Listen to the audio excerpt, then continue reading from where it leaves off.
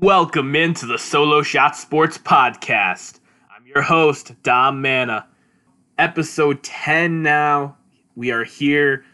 Thank you for all the support. It's meant a lot. It's been great to get back on the mic. We're in one of the best times of the year for baseball season, coming up on the All-Star break. I wanted to give as much time before I start talking about snubs and overreacting until replacements are made and we kind of have a greater picture of who's an all-star and who's not, the decisions that were made by the fans, which honestly I feel like the fans get it right more often than the coaches and players do for the reserves. Putting together the all-star lineups and of course the home run derby, which is one of my favorite events personally to watch. We have a full set lineup for that I'll get into. But the term all-star snubs, I was talking about it last week on the show.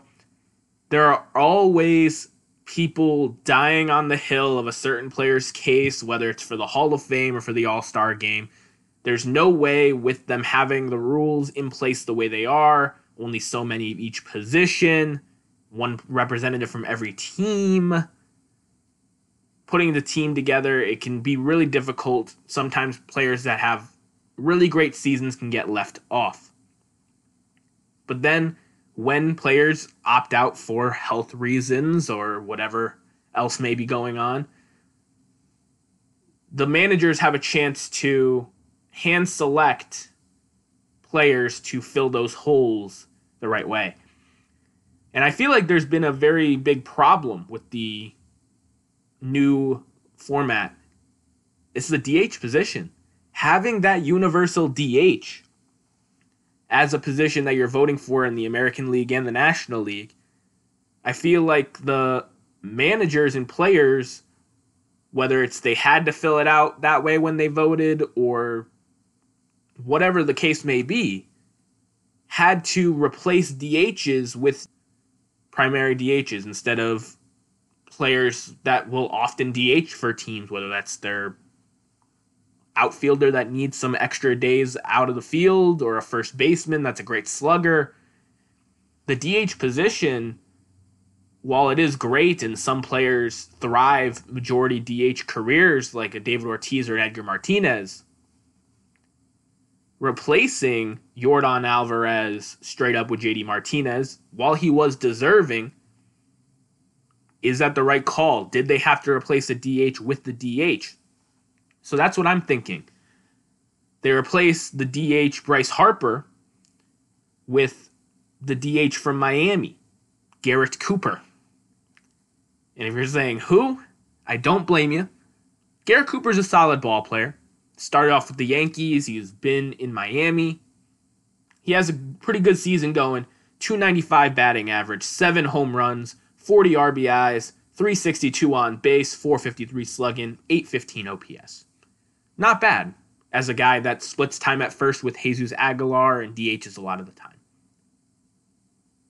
But then you look at the other first basemen that are having tremendous seasons that missed the cut.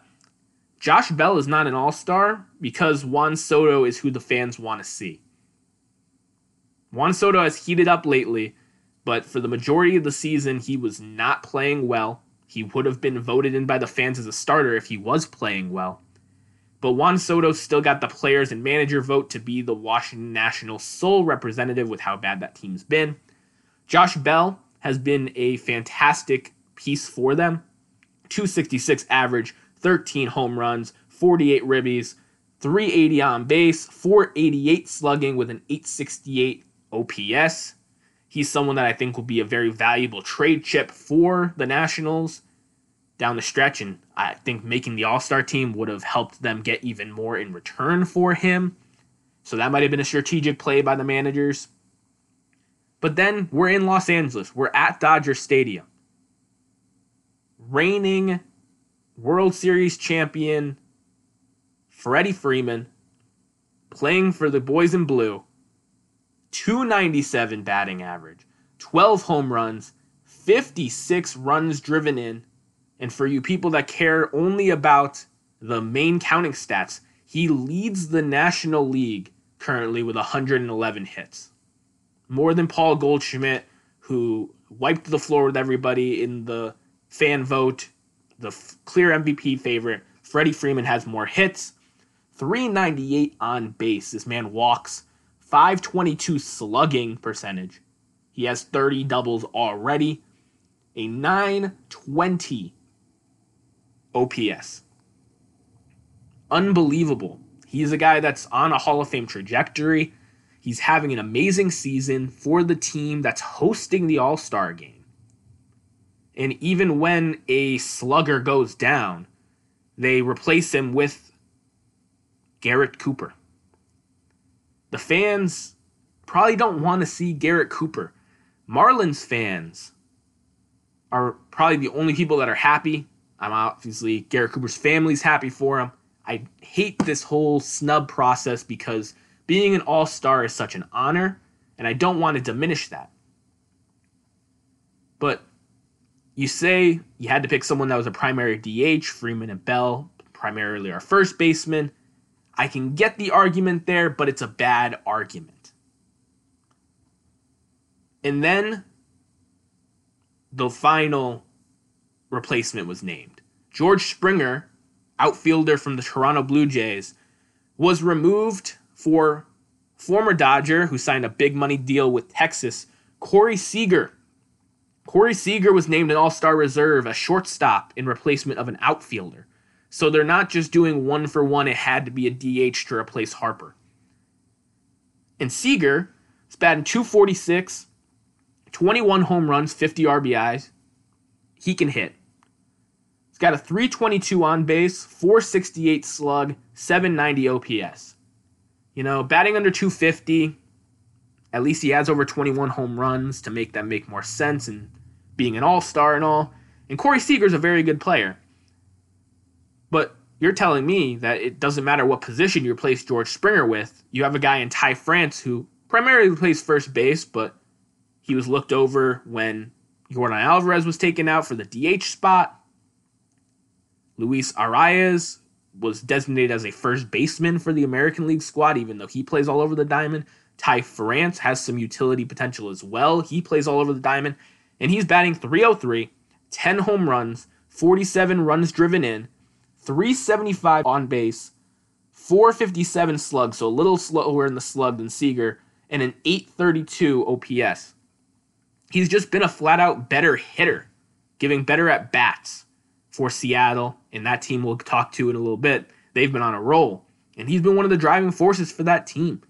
And I get Ty France isn't a box office selling name, and Corey Seager used to play for the Dodgers. He's got the talent, he's got the contract, he's a star, right? But you just replaced DHs with Jordan Alvarez and Bryce Harper with DHs in JD Martinez and Garrett Cooper. And then George Springer, who's an outfielder, you replace with a shortstop. So you didn't have to do one-for-one replacements. Freddie Freeman, Ty France, they could be all-stars right now. Then probably the biggest problem I have is the catching position.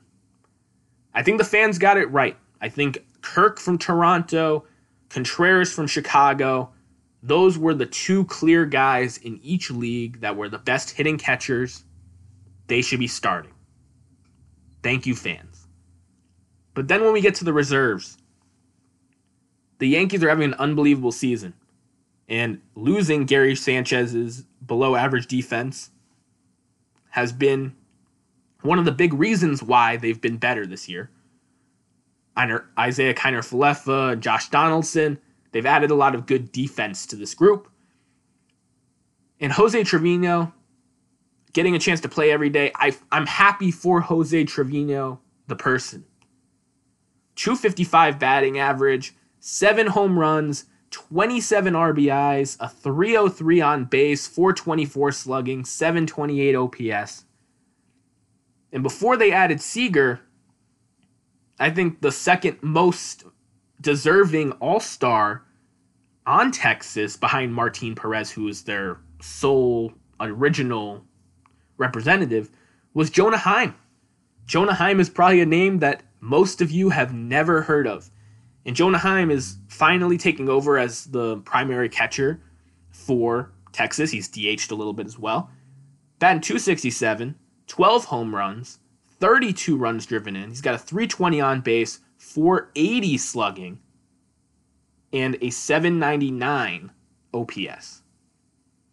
That's a guy that I think before Corey Seager was added, when there was only one Texas player, I think that could have been a really nice thing to mix up. There's a lot of Yankees that were deserving and a lot of Yankees that made it. Judge and Stanton through the popular vote. Holmes, Cole, and Cortez also joined Trevino through the players and managers voting. And I think that Jonah Heim probably should have been there over Jose Trevino. Then in the NL, the Braves, very much like the Yankees, they had the top vote getter in their league with Acuna, one of the best teams in their league, got a lot of representation at the All-Star game. William Contreras joined his brother, the first pair of brothers to play in an All-Star game together since Roberto and Sandy Alomar in the late 90s. That's really cool. William Contreras is batting .265 with 11 home runs, 22 runs driven in. And now you don't think that's very impressive. But if you look at the advanced numbers, he's got a .349 on base, a .551 slugging, and a .900 OPS. He's been giving really good at-bats for the Braves as the DH and as a catcher. And I'm not mad about him making the All-Star game. I think it's a great story. The Braves are a great team. He's been a big part of the reason why. He was carrying the offense certain nights before Acuna got healthy and back. But then they also named Travis d'Arnaud, the other Braves catcher, as a reserve. Travis d'Arnaud, good player. He's having a good season. He's never made an All-Star game, so I'm happy for him in that regard. .262 batting average, 11 home runs. He's got more RBIs with 37, so you'd think, oh, he's just as deserving as Contreras. But then you look at the advanced numbers. He's got a .311 on base, not bad. .464 slugging, about average. .775 OPS, that's okay. And you look, again, we're playing at Dodger Stadium, people. I know you can't have the entire team be Dodgers, but when players are dominating, Will Smith, .265 batting average, 14 home runs, which is the most by any catcher in the majors right now, 46 RBIs. He's got a .358 on base, .466 slug, and an .824 OPS. He might not have better advanced numbers than Contreras. He might not have as good of counting stats as the two of them combined, but I think two Braves catchers making it was a little bit too much.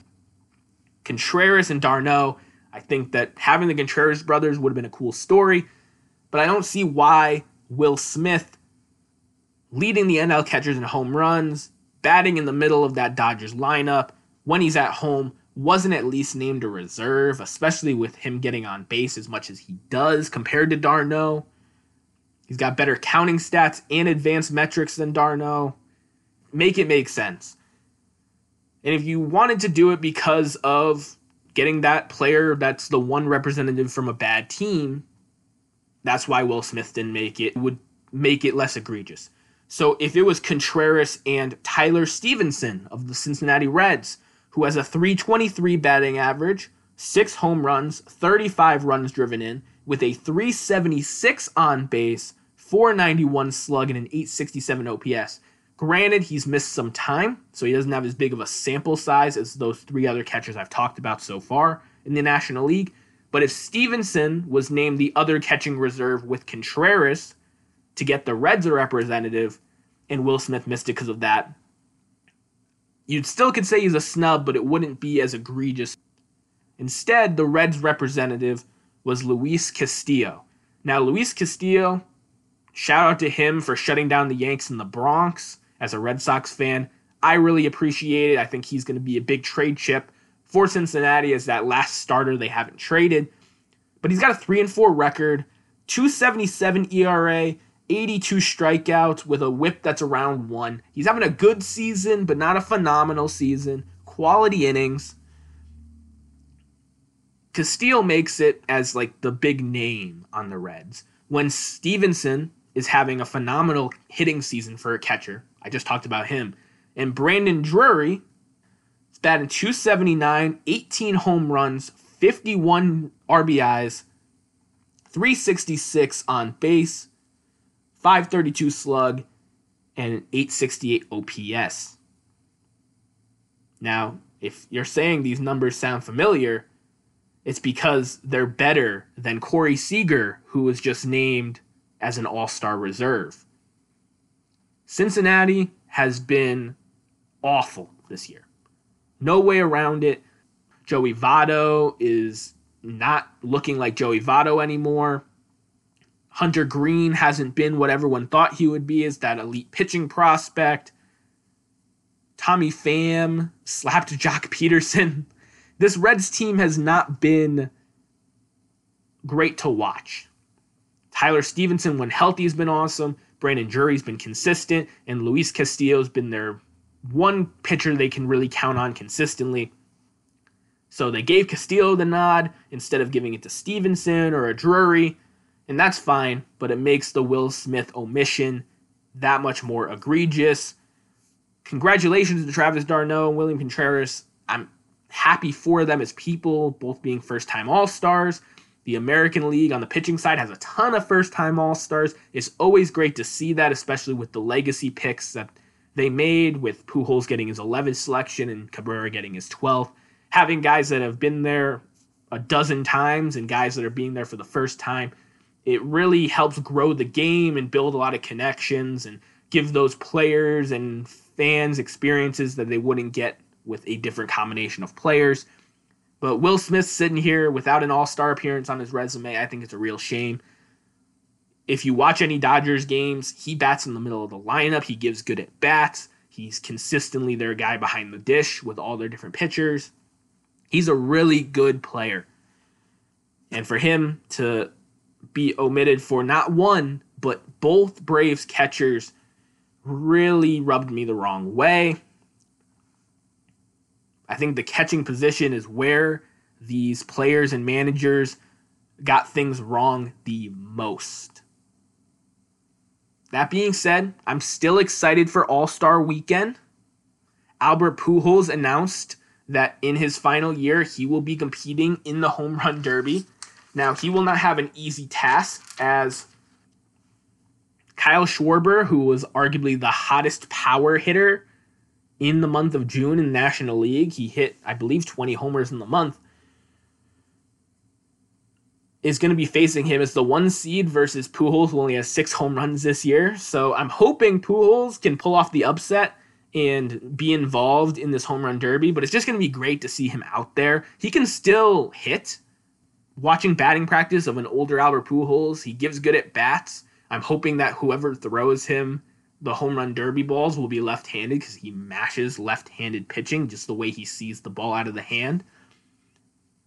But Schwarber will be facing off against Pujols.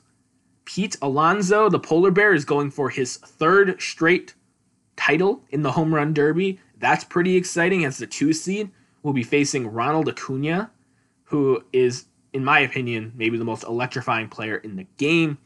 He definitely looks like he's still recovering from the injury. He doesn't look like he's 100% of himself, but 85-90% of Ronald Acuna has still been really fun to watch, still been a big impact for the Braves. That's going to be a cool matchup in the NL East. We just saw an amazing playoff atmosphere series between Atlanta and New York. Corey Seager, who was named a reserve, also announced he'd be competing in the Home Run Derby. I'm happy that the Dodgers faithful out there will have a former Dodger at least to cheer for. I'm a little disappointed that there's no Dodger player, whether it's Bellinger, Betts, Freeman, Muncy, somebody in there for the Dodgers at the home stadium. You always like to see a home player just suit up for the Home Run Derby and try to win it in front of the home crowd. Juan Soto, who I talked about earlier, He's been on a tear. He's got 19 home runs. He'll be facing off against Jose Ramirez, who is one of the most underrated players in the game. So I'm really excited about that matchup. Two guys that aren't really loud, but just go to work every day and mash. And Corey Seager will be facing off against the rookie sensation, Julio Rodriguez from the Seattle Mariners. Julio Rodriguez, fastest player in Major League history to 15 home runs and 20 stolen bases. He seems like he's the real deal. And the Mariners seem like they're the real deal, winning 11 straight so far. It's their longest winning streak since 2001. This Mariners team is playing out of their minds right now. A lot of people picked them as a sneaky wildcard team with the Robbie Ray signing and their young talent. And they're starting to look like they might be a wildcard team. They had a lot of momentum last year in the wildcard race late in the season, and they traded Kendall Graveman to a division opponent. And that really sucked the life out of that locker room. A lot of players were upset. And they've recovered. They've banded together. And I really hope that the Mariners, instead of selling a piece this trade deadline, will add a piece or two to that bullpen and just try to win with what they got. They got a really exciting team. The last time they've won 10 games in a season, Ichiro Suzuki was a second-year player. Edgar Martinez was still on the roster. It was crazy.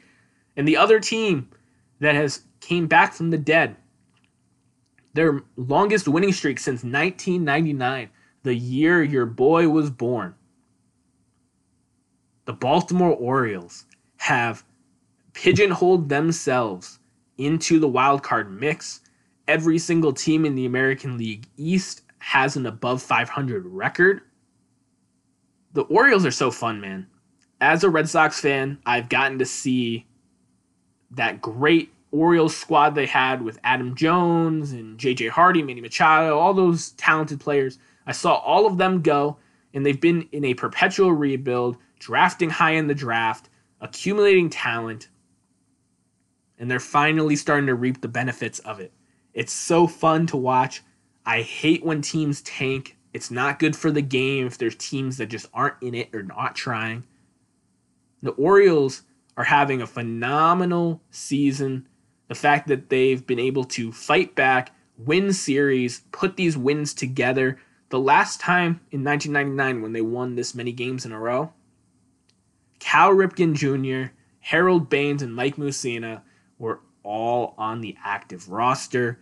These players are all retired and enshrined in Cooperstown now, and not all of them were first ballot. So it's very crazy to see. The Orioles have Adley Rutschman, and I feel like his call-up has been a big push forward to what they're doing. Trey Mancini, Cedric Mullins, they have a ton of fun guys, Mountcastle. It's a great squad. It's fun to watch. I hope they don't sell too much at the deadline. I'm assuming that they're going to sell some of their free agent guys just because they're not going to spend money. But this is a sign pointing towards future success. It shows that the American League East is the best division in baseball. And it's been really cool seeing these two teams that have not been relevant for a little while making these runs. How can you not be romantic about baseball? The fact that they're able to have these moments, it doesn't matter if you're the historically best team in the league or historically worst team in the league. The Orioles have gotten 43 wins in 77 games. It took them nearly 100 last year to do it. It's amazing what a culture change can do. This Orioles squad will not be in the playoffs this year, I don't think. But going forward, you got to watch out. The Orioles are a team to be reckoned with. And I think that going forward, Brandon Hyde, I hope that they give him the opportunity with this squad to reap the benefits once this team builds and these players mature into being the manager that tries to really win with this team. Speaking of really winning, the last thing I wanted to touch on was the Blue Jays situation. So the Blue Jays relieved Charlie Montoyo of his duties as manager after a bad road trip. John Schneider was named the interim manager. This Blue Jays team, despite having multiple home stadiums, despite being a very young squad with a bunch of players that haven't really done it in the show, but their dads did, Charlie Montoyo was looked at as a good mentor for these young players. They never had a losing month with Montoyo. It was really surprising. I think that there would have been about 10 managers almost that people would have thought would have gotten canned before Charlie Montoyo. But like I said, the AL East is the best division in baseball. And I don't get at Ross Atkins, the general manager, for saying this isn't good enough. Our team is talented. We need to win. They've been doing that with the Jose Barrios trade and extension, with the Matt Chapman trade, signing Marcus Semien for that one-year deal, bringing in George Springer. They're trying to build a winner in Toronto. And if they're not getting the results that they want, who am I to say Montoyo was unjustly fired? As a Red Sox fan, it definitely pleases me to see a division opponent rattled like that. When you fire a manager, sometimes it's the boost the team needs, and sometimes the team just never really finds its identity and figures things out. Vladimir Guerrero and company are going to be good. It's just how good will they be? Will there be anyone else to blame now that Montoyo is gone? I think if they kept him throughout the season and they didn't accomplish their goals, he could have been the scapegoat and they could have rebuilt it in the offseason. But now they got to rebuild on the fly. This All-Star break is going to be huge for them. Team bonding, getting everything in order the way they want to. I'm assuming they're going to be a big player in the market for a player. Probably not Andrew Benintendi because he's not vaccinated. And Toronto has that ban on where unvaccinated players cannot travel.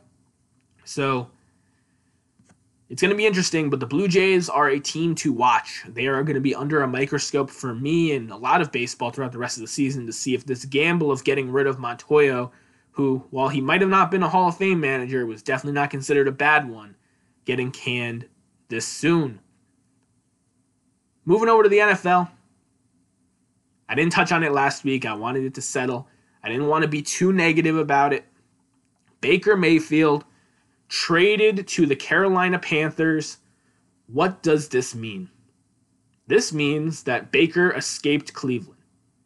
Good for Baker. He was the most consistent, hardworking quarterback Cleveland has had since Bernie Kosar.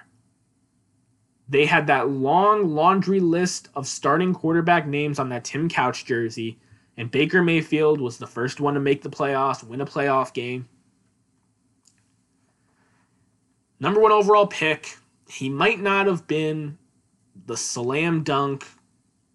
You redo that draft, you would pick Josh Allen or Lamar over him. But Baker Mayfield, I don't think, has been a bust either. I think he's had a solid career.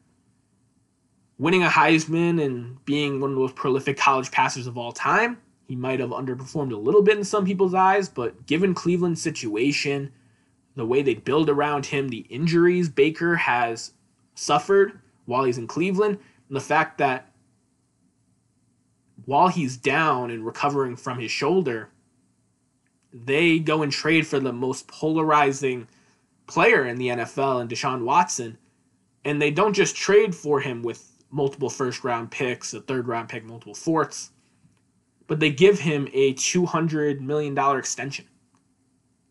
And that must have really hurt for Baker. Someone that wears his emotions on his sleeve, is in a bunch of commercials. He seems like a fun-loving guy that you'd have fun hanging out with. So I felt for him. But it's business. Deshaun Watson is definitely more talented than Baker Mayfield. So personally, I wouldn't have made the move, but I understand it from a football perspective. Now, from a locker room and marketing standpoint, you had your face of the franchise, and he was doing well. Maybe they thought that they couldn't win a Super Bowl with Baker, but I think Cleveland, as desperate as they won a Super Bowl, would have just been happy with stability. And now with Baker gone, Deshaun Watson's suspension status up in the air, and Jacoby Brissett slated to start. Now, Jacoby Brissett can win some games, but he's not Baker. This could go south for Cleveland really fast. And I'm hoping it doesn't, but I'm really just happy for Baker getting a second chance. He's in an open quarterback room. I'm not worried about Sam Darnold. PJ Walker is a fun backup. Not worried about PJ Walker. Baker Mayfield should be in line to be the Carolina Panthers starter going into the season. This is good news for DJ Moore, for Robbie Anderson, for Christian McCaffrey. This is a guy that does not run the football. He does not make too many boneheaded plays, although he will get that gunslinger mentality.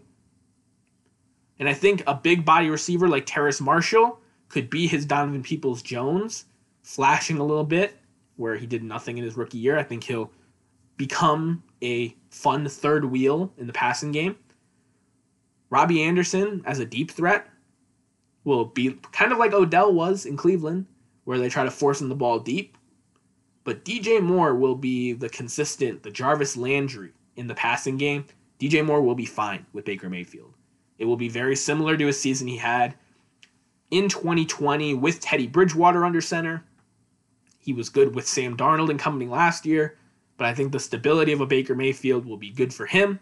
And I think Carolina, Matt Rhule is just circulating through quarterbacks, trying to figure it out. It's not the best way to keep your job, man, but I think Baker Mayfield's the best quarterback you've had in yet. And I hope that if he's healthy, that he'll dunk down to Christian McCaffrey and do what's needed to be better than the Falcons and hopefully the Saints in that division. It'll depend on Jameis's health, I think, because that roster in New Orleans is just better. But Baker Mayfield, let me know what you guys think of that. Is Baker done? Is this change of scenery exactly what he needs? As always, you can follow me on Twitter at DominicMana44. And bring some positivity. Don't be a Bernard Pollard trashing on an MVP in Lamar Jackson. Good vibes only. Social media is an extension of ourselves, and let's make it a good one. Appreciate you guys listening as always. Enjoy your Solo Shot Saturday, and have a great week. Peace.